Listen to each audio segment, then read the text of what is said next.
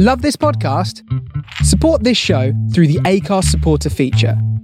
It's up to you how much you give, and there's no regular commitment. Just hit the link in the show description to support now.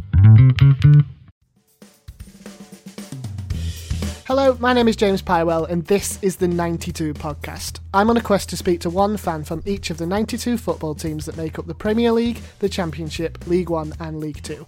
Each episode I'll shine a spotlight on a different club, talking to their fans, playing silly games and quizzes, and learning what it's like to be a supporter of their team. In this episode we take a look at Leyton Orient. For me, the love of Orient is not because they play attractive football or they sign the greatest stars. It's the people. And the people, and you feel part of it. You feel that your voice is heard. We've all done it as well. You've scored a goal. You've turned to a complete stranger and hugged them, and jumped all over them. If it was a 90th minute winner, actually the news broke on that Saturday, and I was sitting at home and I said to my better half, I said, look, I want to go down the club. I've got this natural urge to want to just go down the club. I want to be with other Orient people. Now, I don't know anything about them, except they're from East London and they're in League Two, which is why Julian joins me on this episode. He's from the Leyton Orient podcast, The Lowdown. Hello, Julian. Welcome to the podcast. Hello, mate. How you doing? Yeah, thank you. And I'm really disappointed you know nothing about us. No, which is why I've got you on, though, so that you can kind of enlighten me about everything Leyton Orient, because I literally know nothing other than, like I said, you're in League Two and you're from East London. Yeah, cool. So let's give you a bit of a whistle-stop tour of the East End. Leyton Orient are one of the founding members of football in the UK. We've got a historical background. For the first time in our history, probably about 3 years ago, unfortunately, we entered into the National League. So for that's the first time in that great historical time. But then we're seeing that across a lot of football clubs now. The teams that have been in the highest of the highs and now, and some of them on the lowest of the lows. But as a club, we're very much a community team. And what that means is that I think everyone buys into the ethos of what Leyton Orient stands for. Our support and our following, home and away, is pretty good for League Two. We don't have huge crowds like some of the teams in the Championship. Because if you look at where we're based, you mentioned East London, but you turn left outside our West Stand and you can see West Ham over at the Olympic Park. And if you turn right and a couple of trips and flows, you fall into our friends at Spurs, who are very, very good neighbours, by the way. Not so good the left-hand side, but then if you literally go around the corner from there, you have Arsenal. So if you look at the catchment area, we are very, very much sort of under pressure from Premiership clubs, and young followers want to see good football, good investment, and guess what you see? We have that mixed message. But one thing I would say, what we've probably seen over the last 3 years is a real uptake in young fans coming to watch Orient. Whether Orient's become their second club or it's actually their first club, we are really seeing a big uptake of younger fans joining us. And that's good, because all those old fogies who have been around the block a few times, and we want to see that continue on. And when you go away, you're seeing a lot more younger fans. So that's a really good thing for us. So for us, that's great. If you look at our history, we've had some real highs and some lows. You look at some of the players that have been through us over years. I mean, one sort of highlight is Laurie Cunningham, one of the first black footballers who played for England, who went off and joined West Brom and Real Madrid, and sadly passed away in a car accident. But what a play, what a talent that started his career at Leyton Orient. But then we've done that over a number of players, and now playing in the Premiership or in and around the Championship, who have come through our academy system and then gone on and to better things. So what else can we say? Yeah, we're an East End club, very, very community driven. Our football at times over the years has been a bit desperate, but I think in recent climes under Justin Edinburgh, did some great things in the National League, and I'm really pleased to see that Ross Edwardson, who's again he was his number two, but more importantly, he's a number one in his own right now. He's starting to sort of move us on and move us forward. We're playing some good, attractive football, and I think they say we're on the up, or there's rising in the east, as I think our football club uses some of their marketing. So let's delve a little bit deeper then into you personally as a fan. How long have you been a fan of the club? Is it all your life? Yes, my little story is a bit weird. So I started my footballing life as a very young. So my brother and sister are a lot older than me. So my brother's 10 years older than me. My sister's 14 years older than me. So I was the baby of the family. My mum and dad both worked East End parents, and my mum worked for the local authority. My dad worked for British Gas. My dad had to work Saturdays, so he couldn't take me near, although my dad was not a big sports fan. So from a very early age, and I mean sort of 9, 10, I was going to watch football. Football was something I really enjoyed watching. So I would go over to Tottenham with one of my mates from school. And as we went over there on our own, so you imagine now sending a 9 or 10-year-old halfway across London on public transport match days. My mother or my father ended up in care because it wasn't the thing to do now. But then the world was a different place. So I was going over to Spurs to 9 and 10, and sadly, one day I was walking onto Tottenham High Street. I saw a man get thrown through a window of a pub, not in out. It was someone thrown out the window, and that scared the life out of me as a young man. So I went back and naturally told my mum the story of what I've seen after watching Spurs play where they were, and she wasn't quite happy at that. So I was about 11 then, and then I sort of fell out of love with football watching it. I started playing a decent level of rugby on a Saturday, and I got to about 15, 16, and some of my mates were saying, I'm going over Leyton Orient, and like you said, who are Leyton Orient? They're in East London. That's all I knew, and so I started to go over there and literally got the bug within 2 or 3 weeks. I think the bug was it was not as packed as when you go to a Premiership or a Division 1 club when Spurs were in there. It was, for me, it was just a different feel. You felt that you were a part of it. And when I sort of, after going over Orient, I was speaking to my mother, and what pleases me now, so if I look at my 2 boys who are in the 21 and 24, they're 5th generation Orient fans, which at the time I didn't know, because my mum had been over Orient as a child. Yeah. Her dad was an Orient fan, and his father was an Orient fan. Again, unbeknown to me. And as a thing, I found out over as we go over many years. I've got cousins who go over there. I come from an Irish family, so they didn't have much TV, so there was a lot of them. So everyone's got a son or daughter. So I have 2 or 3 cousins go over there fairly frequently. I've got a cousin who I didn't really know until the last 10 years that well, because he's a lot older than me, sits in the same row as me, but down the other end. So it's quite a family thing. And for me, the love of Orient is not because they play attractive football or they sign the greatest stars. It's the people. And the people, and you feel part of it. You feel that your voice is heard. You feel that actually, strangely, if you're not there on a Saturday or a Tuesday, that has affects the players because they expect you to be there, look out for you. And although they don't, but in your own mind, you're bought into it. It's a part of your life. It's not just I'm going to go and watch football today. It is a part of the fact. It becomes everything. It consumes you. Everything you think about outside your own family, Leyton Orient becomes that. And that's such a lovely thing if your life allows that, isn't it? It's just great to be a part of something and part of something very special. And you obviously feel more of a connection with Leyton Orient, knowing that there's potentially less fans there, but compared to like the likes of Tottenham, who you're in the midst of, obviously when you get into stadiums, you're in the midst of like tens of thousands of fans rather than just a couple of thousand, isn't it? Yeah, agree. Yeah, don't get me wrong. I watch Premiership football on the TV. I think it's fantastic quality. We're producing some great talent in the UK, and also we're seeing some fantastic talent from abroad playing in the Premier League. But I think for me, is that one of the things that my friends out who are not Orient fans sort of like always think, how do you get that? So we have the opportunity to go and talk to our owners. We have the opportunity to talk to the manager. The manager's very open and honest. We have interviewed him on the Lowdown podcast, which we're blessed to do that. But from that, he actually cares. And one thing I will share, and this is it's a personal thing, but I want you to sort of describe the type of club they are. Back end of last year, October, November time, my youngest was university. Sadly, was contracted the coronavirus and was hospitalised with it.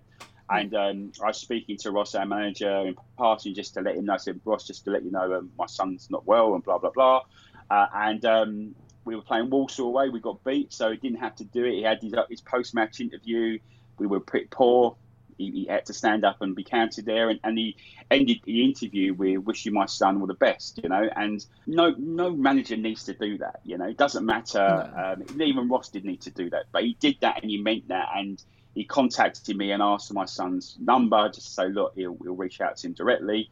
And I was just blown away from that, and blown away in a way that sort of, whatever the quality of Ross's management decisions as a manager, I see him as a human being now, and not just a guy who heads up our team. Sadly, myself, I contracted and hospitalised with COVID pretty badly before Christmas. It was so nice to hear from him, phone me up and had a chat, although I was on the bloody breathing support. Yeah. It was quite funny. But it was that thing. If you look at that, that's the manager, but that disseminates throughout the club. But that comes from the top. That comes from the owners. That comes from Nigel. That comes from Kent. It comes from Danny Macklin, our CEO. It comes from what the club wants to deliver. And that means so much to the Orient fans. And that's why we don't care there's tens of thousands of people over there. That's why we don't care we're in the top half of the Premier League. It's about the Orient and about the family and about us being together and achieving what we achieve together, because that's such a big part of all our lives. So obviously you've just mentioned the togetherness there and the sense of unity. How difficult has it been, especially during all these lockdowns, not to be at the stadium watching the lads? Twofold. One, you're not sitting there hearing the idiots who don't quite know what they're talking about. That's quite nice. But then you have other idiots on Twitter who still not quite know what they're talking about. So that's fine. But yeah, I think it's not the game itself, because no disrespect, the 90 minutes is like semi-irrelevant. Yeah. It's the build-up. It's for me, I'm a saddo. I'm a football. I have been a football coach. I haven't coached for a number of years, but I like to get there nearly an hour before the game. I like to see the warm-ups. I like to see how they're preparing. That really means a lot to me. I'm not a drinker, so I don't go in the pub, but rest of the guys in the podcast, they like a drink, so they're going in the bars or a pub up the road, meeting their other mates and having that sort of get together. Then you have a quick drink at half time and probably another drink or meet up afterwards. It's the elongation of that time that is the bit I think I miss. Unfortunately, say I don't live with all my children, and they're grown up and got their own properties. So I go there to football to see my sons, and it's great to see them and have a chat and catch up and face to face and a hug. But also the bit that I really, really miss, and I think a lot of fans miss, is when you do well. We all know it. We've all done it as well. You've scored a goal, you've turned to a complete stranger and hugged them, and jumped all over them if it's a 90th minute winner. I remember we went away a number of years in the FA Cup to Aston Villa, and we scored in like 87th minute. It was a Tuesday night, not the FA Cup, sorry, it was the League Cup. Romain Vince Lott scooped up, header, bang, goal. And I was with my youngest then, and I looked round after we scored the goal. This man who I don't know, I do know now, has got my son in his arms, going, yes.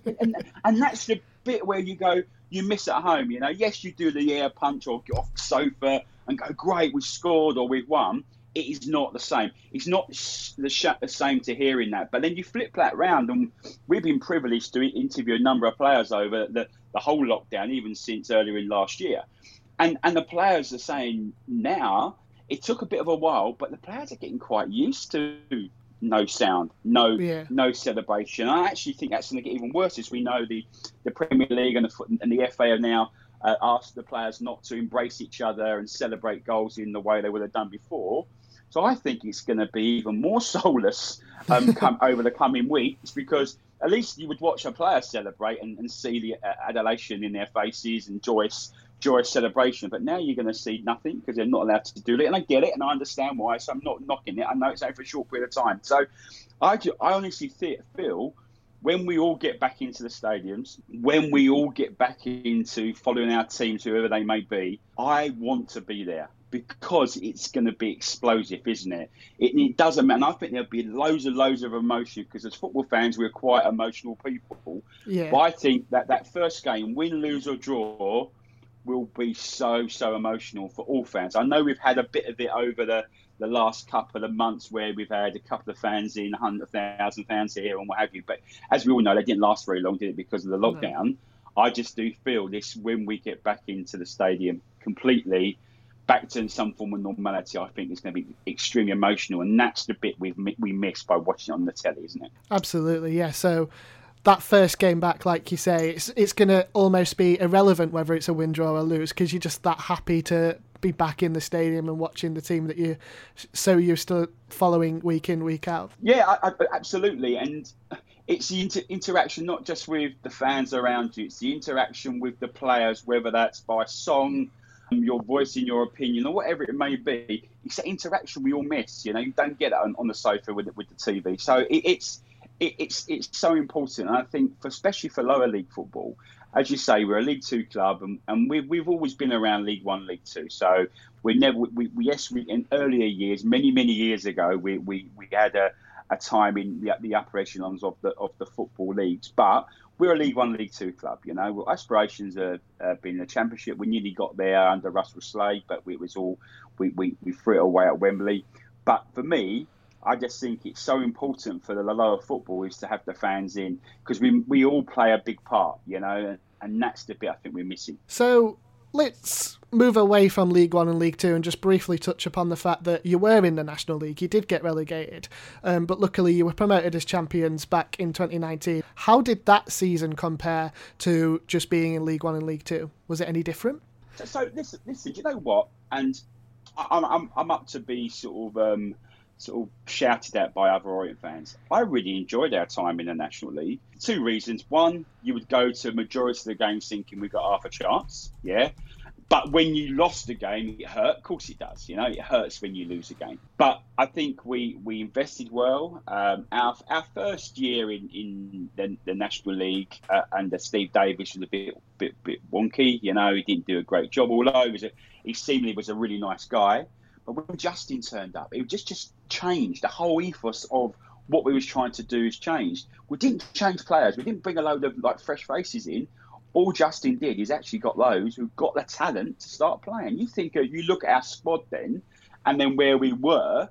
He came in that first year. Then the second year, our promotion year, we had a ball, And the other thing is we were taking loads of people away from home. So all the clubs who we were visiting loved it, because Orient turned up with 500, 600, 700 people plus thousands in some of the games, and that helps their revenue as well, because that's the other thing I noticed in the National League is that you did have that disparity where you would have like a Wrexham who would have a really good turnout of fans, and then you'll go to somewhere like I'm just trying to think, Sutton, and we would pack out a side and then nearly sort of half a ground. And still, we could have probably filled out more of the ground. We had more fans than the home fans. So that thing for me was great, because you felt like we are Leyton Orient. We're here to have a good game, and we never thought we were the bigger club. We was always perceived as the bigger club. But that was great. It was just a nice feeling. But then you get into League Two and League One, there's better clubs than us, So we just go back to being good old Leyton Orient, and we've got half a chance of winning the game like the next club. So that was the difference. I don't think I could have watched that level of football for much longer. It was pretty poor at times, and as you know, and you crooked your neck, didn't you? Because most of National League football, you look in the skies. You're either getting rain in your face in the winter months, or getting blinded by the sun. Guess where the ball spends most of its time. So we have seen now, since we've coming back into the Football League over the last couple of years, where the football does tend to stay on the grass, or is tactically better. I think National League for me was just a little bit of push the ball up. Hopefully someone scores. You've got a big forward and a big centre half, and you've got you've got a tough tackling midfielder. That's the National League. It was good fun, but I think if we'd have stayed in there much longer, I think we would have lost some support. Not people not supporting Orient, but it's just like, do you want to go every week and go and watch that quality of football? Yes, you may go home, but the whole going away and having the fun. And the other bit is, a lot of us ticked off the away day grounds that we've never ever been to. And you think in those 2 years, we've been to grounds like Solihull Moors. I didn't know where Solihull Moors was. I didn't know they had a football team. Sorry, Solihull, but great day out. The first time we went there, we went up on a train and got an Uber to the ground. Had a good day out. Next time when Justin took over, it was a little bit more tasty. And then we went back there in our championship year, and it was the game before our last away game. And it was like a party, It was, you were fighting to get tickets. It was that desperate. It was great. I felt like a Premier League team who had just got to the FA Cup final trying to get the tickets. You were doing everything. I got a guy who used to work for me, lived in just outside Solihull. I said, look, get me some tickets in the home end, even if I can't get my Orient tickets. So I had tickets to the home end, I had tickets to the away end. But yes, I wanted to be with my friends, the Orient fans, but I was desperate to go and see the game. So I'll stand anywhere, you know. It just been a muted day out otherwise if you sat in the home end. But no, it was brilliant. The National League wasn't as bad as I expected. And I think one thing we'd noticed probably year one, when we came up, I just think we had that real desperate year. Justin's passing, Ross taking over as interim manager. Then we had Cole Fletcher come in. He was an absolute abomination of a manager. Ross stepped back in. Was he out? And he then took it full time. But I don't think he took his full time role until the December time or January time even. You know, so we had nearly half a season of uncertainty of who's leading us. So that's for fans. Yeah, we don't know what goes on behind the scenes to a degree, how the players feel. But even in any job, isn't it? If your boss you don't know whether your boss is going to be your boss ongoing, you do have a little bit of not quite sure of the future. And but then that stability stepped back in, and I think that the first half year, Ross sort of in charge, and we started to see some stuff. We made some mistakes, and then guess what? He get kicked in the rear end with our friend Mr. COVID, you know, and then it's that I feel sorry for the manager because he's had, this is his second season. He's not had one season where there's been no issues, you know, because ultimately he's had the passing of Justin, COVID, lockdown, no fans, all the things that you talk to an experienced manager and they probably can't say they've ever experienced any of this, and he's experienced that in his first 2 years of being a manager of a football club. So you mentioned Justin a couple of times there. Obviously, he was instrumental in getting the team back into the Football League, and then sadly the news broke of his death. What impact did that have on you as a fan and the club? As a fan, it was devastating, and I remember I was sitting at home, I was on the sofa, watching some stuff on TV. I think Orient were away, or not away. It was still pre-season. Sorry, it wasn't even back. And saw the news come up. We knew for a sort of say a week before that Justin was being taken ill. No one quite knew what it was, and the club and the family, rightly so, were keeping that to themselves. And then the announcement broke, and the announcement broke in a couple of ways. It broke about 2 days earlier. Some fake news from the Spurs forums, but actually the news broke on that Saturday, and I was sitting at home and I said to my better half, I said, look, I want to go down the club. I've got this natural urge to want to just go down the club. I want to be with other Orient people. Yeah. And then she looked at me and she went, actually, I'll come with you, you know. And we went to the club en route, went and bought some flowers, and this was sort of like late afternoon, early evening, and I was amazed by the time I got down there. I'm about an hour away from the club. By the time we got down there, how many people had either been down, left flowers, or people arriving, and it was such a somber mood. And funnily enough, I didn't text any of my friends or Orient family, I called them. I just went down there, and they all started appearing, and it was really emotional because no one knew what to say, no one knew how we felt, but more importantly, we just couldn't believe it. You know, a man, if you look at Justin, was such a healthy looking man, you know, he's very fit, you know, he kept himself in a good shape. He's a football manager, and you think he should be all right. He should be safe as houses, shouldn't he, really? He should have his checks and what have you. And that whole thing really sort of hit the fans at that time. That's my personal experience. And then we go through the morning, you know, and then the club go away pre-season, always invite fans to go along. And Ross spoke really well. I didn't go there, but a few of my friends did. And I just think there was a sad, it's not a black cloud because that means it was desperate. I think there was a sad cloud over Orient for such a long period of time. And that strikes right through everyone. That's from the top down to the lowest of the low. And I just think we all was in shock. You know, the players must have been in shock, and it's been documented that they when they come back to pre-season, there was counselling support for those players because it was tough for them. You know, you think a couple of months, or not even a couple of months, a couple of weeks before, you were playing for a guy who just got you promoted to back into the Football League, was your leader, had aspirations of taking that club forward again. And then it was all taken away. And I think the thing, you can talk about sadness and talk about the impact. I think the impact that Justin's passing's had on the club has been sadly a loss, but also been so positive, because I think that brought us together. We were brought together when we were under the ownership of the mad Italians that took us down, but then we was all pulled together as we took those 2 years in the National League and got promoted together, and the jubilation of being on the pitch after that final whistle against Braintree and the whole celebration that sort of oozed into Leyton and beyond, halfway around Essex, because most of us don't live in Leyton, for weeks to come after that still stayed there. But the memory of what that man did for our football club and what would have done, and we all say it now, and I'm not taking anything away from Ross or from Steve Davis, because they tried and they're different managers. But everyone truly believes that if Justin was at the helm of Leyton Orient going into the Football League again, we would have gone through League Two really quickly, because he just had that momentum. He had that power of persuasion. He had the understanding of the Football League.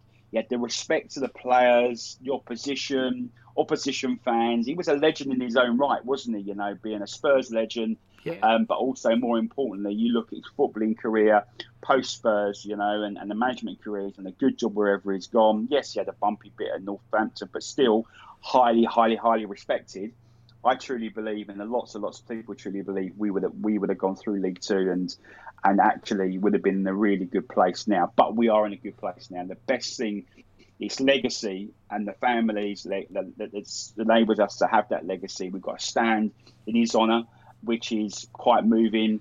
I remember when that was opened, that was quite moving. Then we had our first game back in the Football League.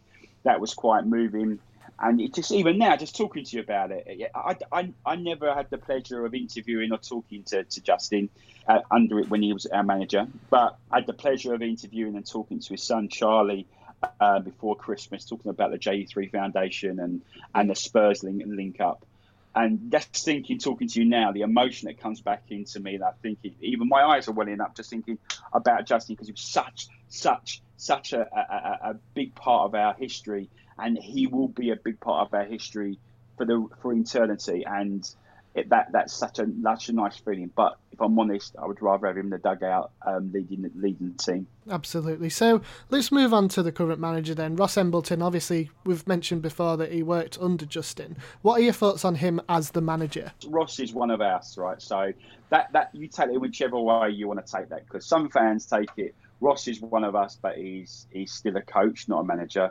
Ross is one of us, and he's still learning. You look at what he's achieved over the 2 years, because he's still been here since Justin's passing.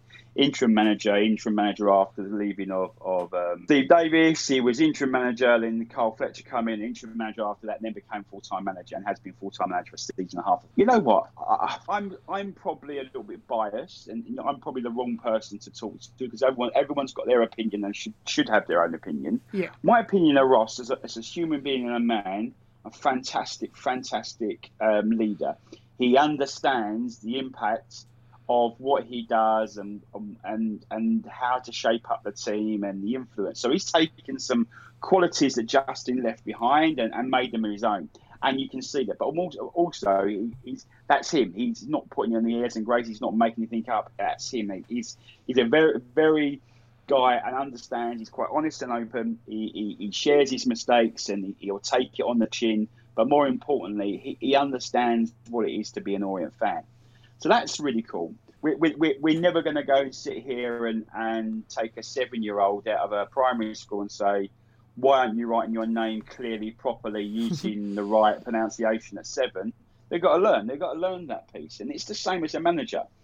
And the thing is, though, there's not a lot of opportunities now where a manager gets that chance, And I think because the owners believe in what he's doing, because our director of football, Martin Ling, believes in that as well, he's given that opportunity.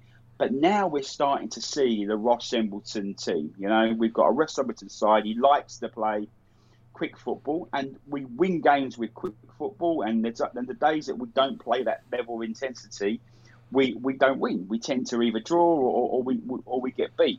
But again, we've got to remember he's a young man. He's not even done 2 full years in management. He's not been a professional player. He's not been in a changing room for half of his life. He's been a coach in the junior world. He's never played a game of football professionally, even though his Wikipedia says he played for Bedford. He never played for Bedford. He never even tried. He never anywhere near there.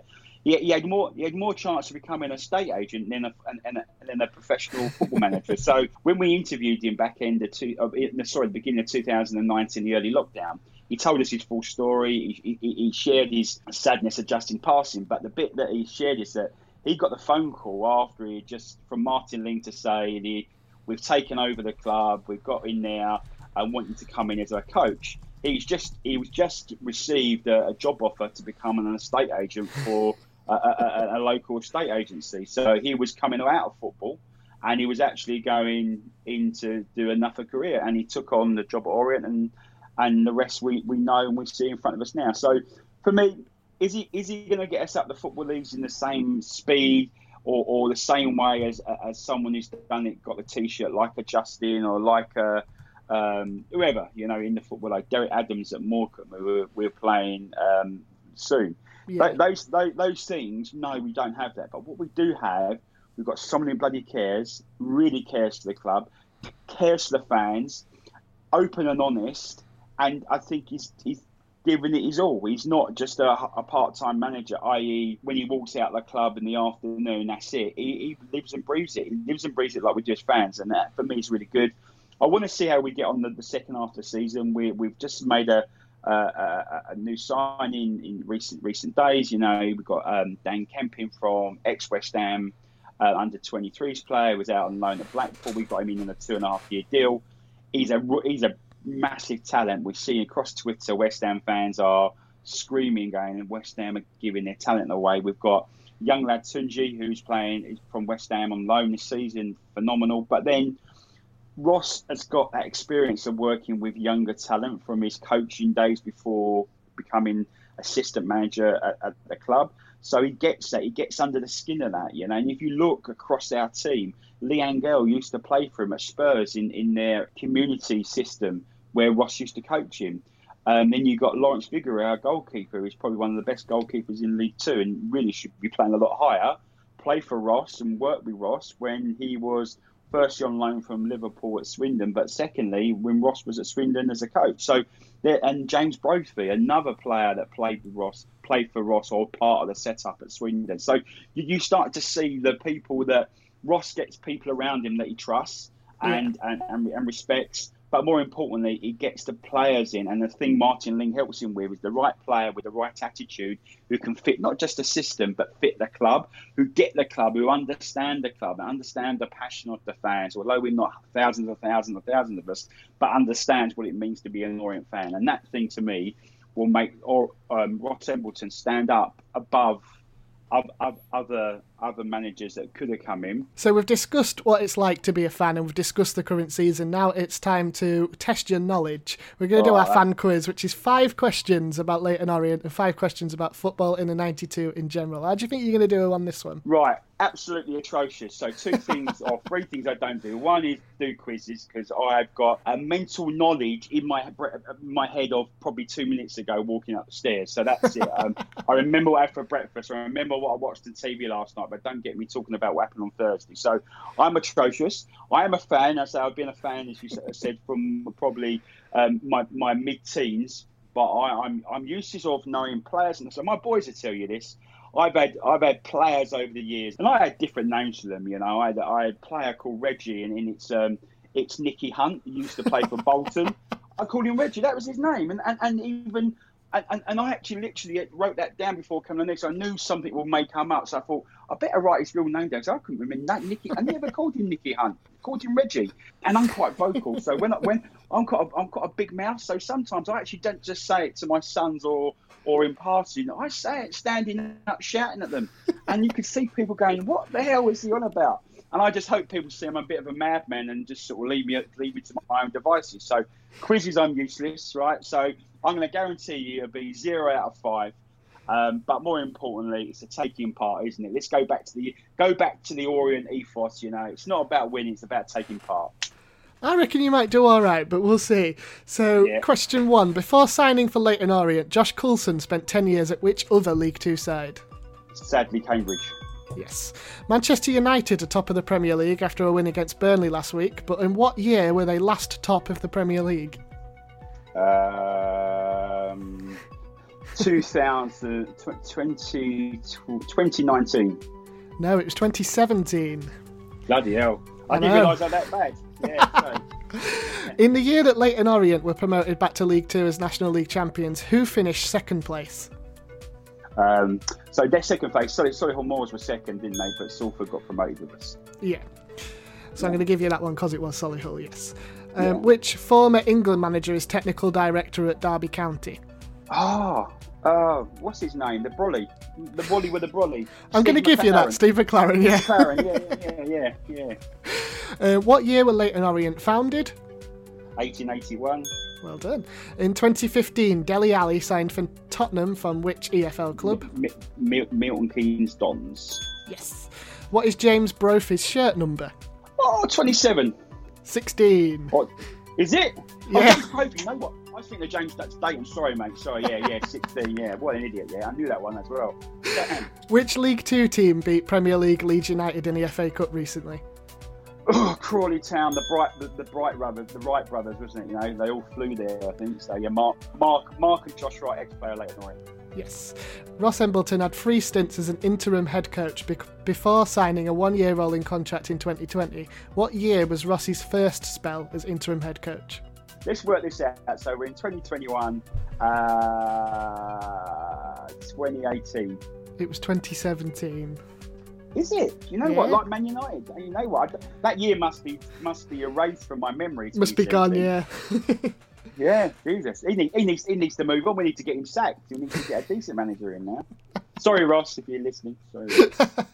And the final question: who scored the penalty that ended Sheffield United's 18-game run without a win in the Premier League? I haven't got a Scooby. Who did score their goal? It was Billy Sharp. Ah, yes. How did I do it? Come on. How do you think you did? I don't know, Chris. I keep telling you this. I can't remember what I said. You can't remember what happened 5 minutes ago. I haven't got a clue. What was the first question? That's even worse. No, but I think I did better than I expected I would do. You got 7 out of 10, so that's not bad at all, really. Do you know what? My head teacher at my primary school, if I had senior school, I had an exam response of 70 out of 100, that'd have been really good. So I'm proud of that. And you know what? Are you going to send certificate out or something like that so I can put it on my office wall? No? Do you want me to? I can do. No, mate. Listen. Just don't promote it. Julian well got 7 out of 10. Well done. Yeah, that's it. Could try harder. So currently, Leyton Orient 9th in League Two, just outside the playoffs. How's the season going from your perspective? Is this where you want to be? We have played some phenomenal football, and we've played some of the most atrocious football over the years, and that's a lot of different reasons that none of us can really probably pick out and understand. But what I wanted to say there is that a lot of us pre-season said mid-table, because of all the bits that happened back in the last year, the circumstances we found ourselves in. But the aspiration is always going to be for any fan is to get into the playoffs, get into the top 3, get promoted. Of course it is. If you don't, why do you support football? Go and do something else. So those things there, we want to do well. We've been in the playoffs. We've come out. Hopefully we could go back in there over the next couple of weeks. But we're good enough. If you look at that league, anyone can beat anyone. And I refer that back to one of the guys on the podcast, Brendan Pritchard. He says it every week. Anyone can beat anyone. And we have done. We've gone from beating Salford, our strangely rivals, Newport, top of the league at the time, and then we'll go to a lower league team. And no disrespect to those lower league teams. And we get beat and we sit there and going, but a week ago, we just done that. And why are we doing that? And that's what football is about. But this year in League Two, it's the Carlisle at the top of the league at the moment. I can't guarantee you, but I wouldn't be very surprised. Someone else who's probably in 10th, 11th, top of the league by when we close in May. Because it's such that variance in League Two. So it's good fun to watch. I think the thing that fans have to remember: one, don't get too hung up on it. It's a game of football. It's no lives are dependent on this game of football. Yes, we want to win. Secondly, is that what will be as per the song, And if we end up in the playoffs at the end of the season, fantastic. If not, we go again next year. But one thing we still will have is our football club, and we'll have the unity that we've struck up over the last few years. Absolutely. Just on that point about any team can beat any team, you're absolutely right. Like, earlier on in the season, Leyton Orient played my team, Grimsby, and we beat you 3-2. But it's clear that Leyton Orient are by far a better team than we are currently. And for us to win 3-2 was a bit like, well, how the hell did that happen? So you're right, any team can beat any team, and it's definitely going to be interesting come the end of the season to see the table now and to see the table at the end of the season to see how much it's changed. You mentioned that, and I didn't realise you sort of the Grimsby connection. So for us as Orient fans, when the beginning of the season, before Ross was made permanent, my person I wanted in was Ollie. I wanted Ollie as our manager. The reason why, and again, it's probably another debate for another day, is that at that time, we were collective, including fans, including management, including the whole club, Leyton Orient. We were on our knees. We were mourning. We were mourning a loss of someone very dear to us, someone most of us never met, and that's the strangest thing, isn't it? But the one thing I thought with Ollie could bring to us is that human element, a bit of a laugh, but the guy knew he knew his way around lower league. Well, you probably have a different opinion to that. But absolutely. At that time, at that time, we needed someone who could sort of bring a sort of a positive light on Orient. Flip that round, come to where we are now. I'm really pleased that Ross was appointed, because I think maybe that would have been ill-judged because of what we've seen with your club, and he's had a bit of a history, but he is a fun guy, so that would have been great. But reality is, would the football have turned out the same way? Blah blah blah. You'll be bitter though, aren't you? Because absolutely, yeah. So you're going to see it from a different way. But I'll guarantee you, half your fans, when he was appointed, were jumping off the sofa going, "Get in there! We've got a proper manager." So I was one of those fans when he was appointed. It was just over a year ago that he was appointed, and it came out of the blue, and we were like, Ian Holloway, how have we managed to do that? And then there was this air of excitement around the club for ages, and then obviously recently things haven't been going so well for us. He left the club because there's all this talk of takeover and stuff like that, but now we've got one of our old managers back, Paul Hurst, and we're kind of seeing the positive light again, so maybe it's a good thing that Ian Holloway left after all. But yeah, I can see where you're coming from with wanting to get him in the first place, but you are in a much better place with Ross Embleton now, aren't you? So the final two questions then are just about your favourite players. Is there any players that are currently playing for Leyton Orient that you're really enjoying, or is there any that from the past that you would consider your favourites? I've never been a lover player, because I think, like anything in life, you get attached to something and it goes, it breaks your heart, doesn't it? And or you either keep saying, I wish blah blah was here, because I used to do that. So I'm going to look back over a number of years, and for my early days of Leyton Orient, there was a player called Kenny Achimpong, who played for Fulham, I think, as well, and a few other clubs, I think Oxford. He was just a tricky winger, He's a great midfielder, comical, great on the ball, all the stuff that you want, and especially in probably a team that was probably not as technical as some of the teams, even our team today. We've got some technical players in there. Same sort of a little bit later on, you had Ricky Otto, who had a stint in prison and joined the Orient and been playing for Southend, and he went on to play for Birmingham and is now a pastor, I think, in Birmingham. He was a fantastic player to watch. Had one foot only, don't put anything on his right foot, but he had one foot, great player to watch. And then I think you could bounce around with players that probably other supporters may not have loved. There was a striker called Mark Cooper. Weren't bad, but he was just a character. I remember a game years ago at Underhill at Barnet, and it was a Tuesday night. I think it was a Tuesday night. It was absolutely hammer it down. It's cold, and they were doing all their warm-ups. And he came over to talk to where we were undercover, and then he was talking stuff, and then he was called back over to the warm-ups.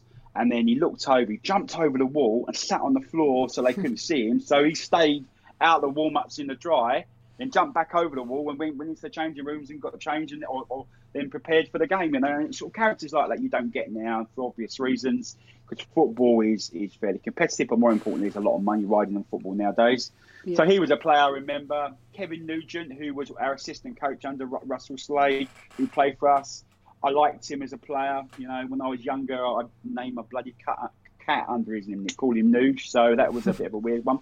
But I think if we get back to the latter years, you look at some of the players we've had at Orient, and even under the mad Italian time. You had some quality in there, but they just didn't play as a team.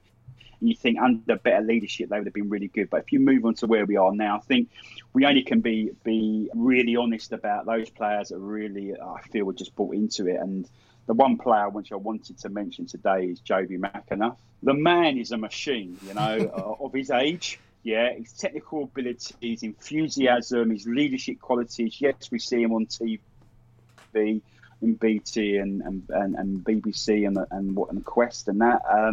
But the man is an absolute legend. He was with us when we was having under the mad Italian, and unfortunately, I think he did get sort of handed out, with a number of other players, by the way. But the other side of it is he's come back, and he's led us to the glory land. We're back in the Football League, and his history will be getting the accolades he did early in his career in West Ham, Watford, and then Reading is his big part most people know him from. Yeah. But no less than what he's going to be remembered for at Leyton Orient. On players and players that are very skillful, you like to watch them, and they stand out. In our current lineup, we've probably got James Brophy, who's mentioned, who plays at number 16, just to remind you of that. We have Dan Happy, centre half. He won't be as probably next year because a phenomenal centre half. He'll go upwards and onwards, and wish him all the best with that. We have a great goalkeeper in Lawrence Vigouroux, and then you move across that team. You've got Danny Johnson, DJ, who's scoring the goals. For me, I love Danny Johnson because he's a striker. That's what he's paid to do. Bus drivers paid to drive his bus. What we're going to do, we're going to jump and scream about someone who puts a bus at 15 stops on their route. No, we don't. So Danny Johnson's a good forward, knows where the net is. But then you look around, with the one player I think in that forward line for me has been really, really, really remarkable and starting to come into his own now is Connor Wilkinson, a player that's had the opportunity to play a lot higher. And I think in an interview with one of our other radio show that's on in East London and Essex that does the broadcast, and they interviewed him, and the thing that he said is that he's in love with Orient. He feels that he's at home, and I think that goes back to any player. If they feel that they're at home, they're respected, they do better. We had a guy a number of years back called Cole Brithristle who we interviewed, and he said exactly the same thing. When he came to Orient, he felt that he was loved by the fans, and guess what? He scored bundles of goals. Danny Johnson, has come to us, the last transfer window, the January transfer window, but he hadn't played up in Scotland for many games, and prior to that, he's been bouncing around non-league, but he's come here and we respect him, we're behind him, and he's loved and he's banging goals. And sadly, as you know, in local league football, you either have to pay these players a lot more money to stay, or they're going to get snapped up and move on. And I just hope with Connor, with Danny, and with some of the other players, they feel respected, loved and appreciated at Orient. They'd rather spend another couple of years here than go off and somewhere and sit on the bench. And that's what I fear for any player leaving lower league, because they don't always go into the first team and play week in, week out, So there's definitely a balance here. But going back to the modern day footballer, probably the player in recent years that's been outstanding, Joby McAnuff. Fair enough. Well, now I feel like I know a little bit more about Leyton Orient, so thank you very much for that, Julian. Just before we go, tell us a little bit about your own podcast. Yeah, so so our background is we was invited as a group of fans to go on a radio show called Love Sport. So we was doing a fan show once a week on there, and there's a group of 4 of us who was really enjoying it. The podcast itself was formed from that. We were under a different skies whilst we was on the other station, but I think now we're rocking and rolling. But our podcast is slightly different to the other shows that circle Leyton Orient. Is that yes, we're in association with a local radio station, so we use their facility when we can get in there. Otherwise, currently we've been doing it on Zoom.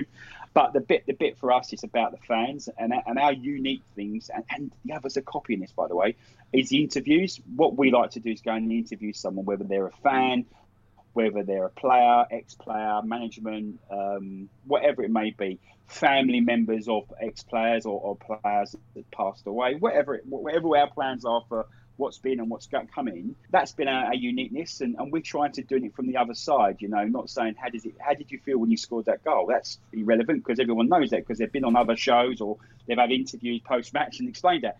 bit we want to get, we like to get under the bonnet of is saying, how do you feel? You know, what's important to you? The bits that you don't get a chance to hear from a player or ex-player during an interview. So that's the bit we go at. But there's a group of 5 of us. One of us in and out. So Rob, who now is in his own right a senior leader. He's a chairman of Haverfordwest Football Club down in the Welsh Premier League. I'm a director of that club as well, although unfortunately due to the pandemic, every time I used to want to go down there, we couldn't cross the border. So hopefully in a couple of months to come, I'll get and go and see a game. It'd be great. We have Darren Reisman on the podcast, he's a absolute loyal, mad Orient fan, home and away, runs his own business, so he's got that little bit of flexibility, but also he I don't know if you've ever, just Google it, he's the man that's got the whole National League winning season on his arm. So he's a big tattoo fan. So he's got Justin, Ross, the owners. So if you can ever do it, go and have a look at it because it's very impressive. Or you can follow him on Instagram as well, where he's got it posted. And then we have Dale Halls, who's just like myself, an avid fan. I got to know Dale through my better half used to work with his dad. His dad was her boss at Royal Bank of Scotland, and got to know. I interviewed him on the other station. And then he just come a part of our thing. He's got great input, great knowledge of football. And the last one is the one I must admit, was the one I never thought would fit into the work into what we do. But Brendan Pitcher, we call him the knowledge. If there's anything you want, get him on your quiz, man. You'll know all the answers. And the stuff he does know is like really odd. But if you look at that collective, that's not one or two of us, or it's just not people popping. That is the bulk of what we do. And then we fill that with other fans, interviews, we do a lot, always talk about the opposition view. We understand about what our opposition are doing and planning for the next game. So we call it rightly or wrongly, it's the Orient show by the fans for the fans, everyone can take part, and we've opened that mantra, and we've been really blessed to have a real good season so far, and hopefully that will continue for many, many, many years to go. Well, thank you very much, Julian, for agreeing to come on to the 92 podcast to tell us about Leyton Orient. I do feel like I've learnt a lot more. Best of luck for the rest of the season. Listen, and now you're a Grimsby fan, so we'll see you hopefully at some point next season, because we won't get promoted, nor will you. And then we'll see you next year. If we do, we get promoted together, and we'll see each other in League One. So make sure if we can, then you get down to the Orient when Grimsby are in town. Please reach out to me, and I'll meet you up and buy you a bit of pie and mash and a bit of liquor down the road. There you go. Oh, proper nice one. Yeah. Thanks again to Julian for talking to us, and of course, thank you for listening. If you'd like to help me on our quest to speak to at least one fan from each of the clubs in the 92 and talk all about your club, you can find us on Twitter at the 92 podcast or email the92podcast@gmail.com. And if you haven't already, make sure you subscribe to the 92 podcast. And if you're listening on Apple Podcasts, it would really help us if you left us a rating and a review. Next time I'll be ticking off another club in the 92. See you then.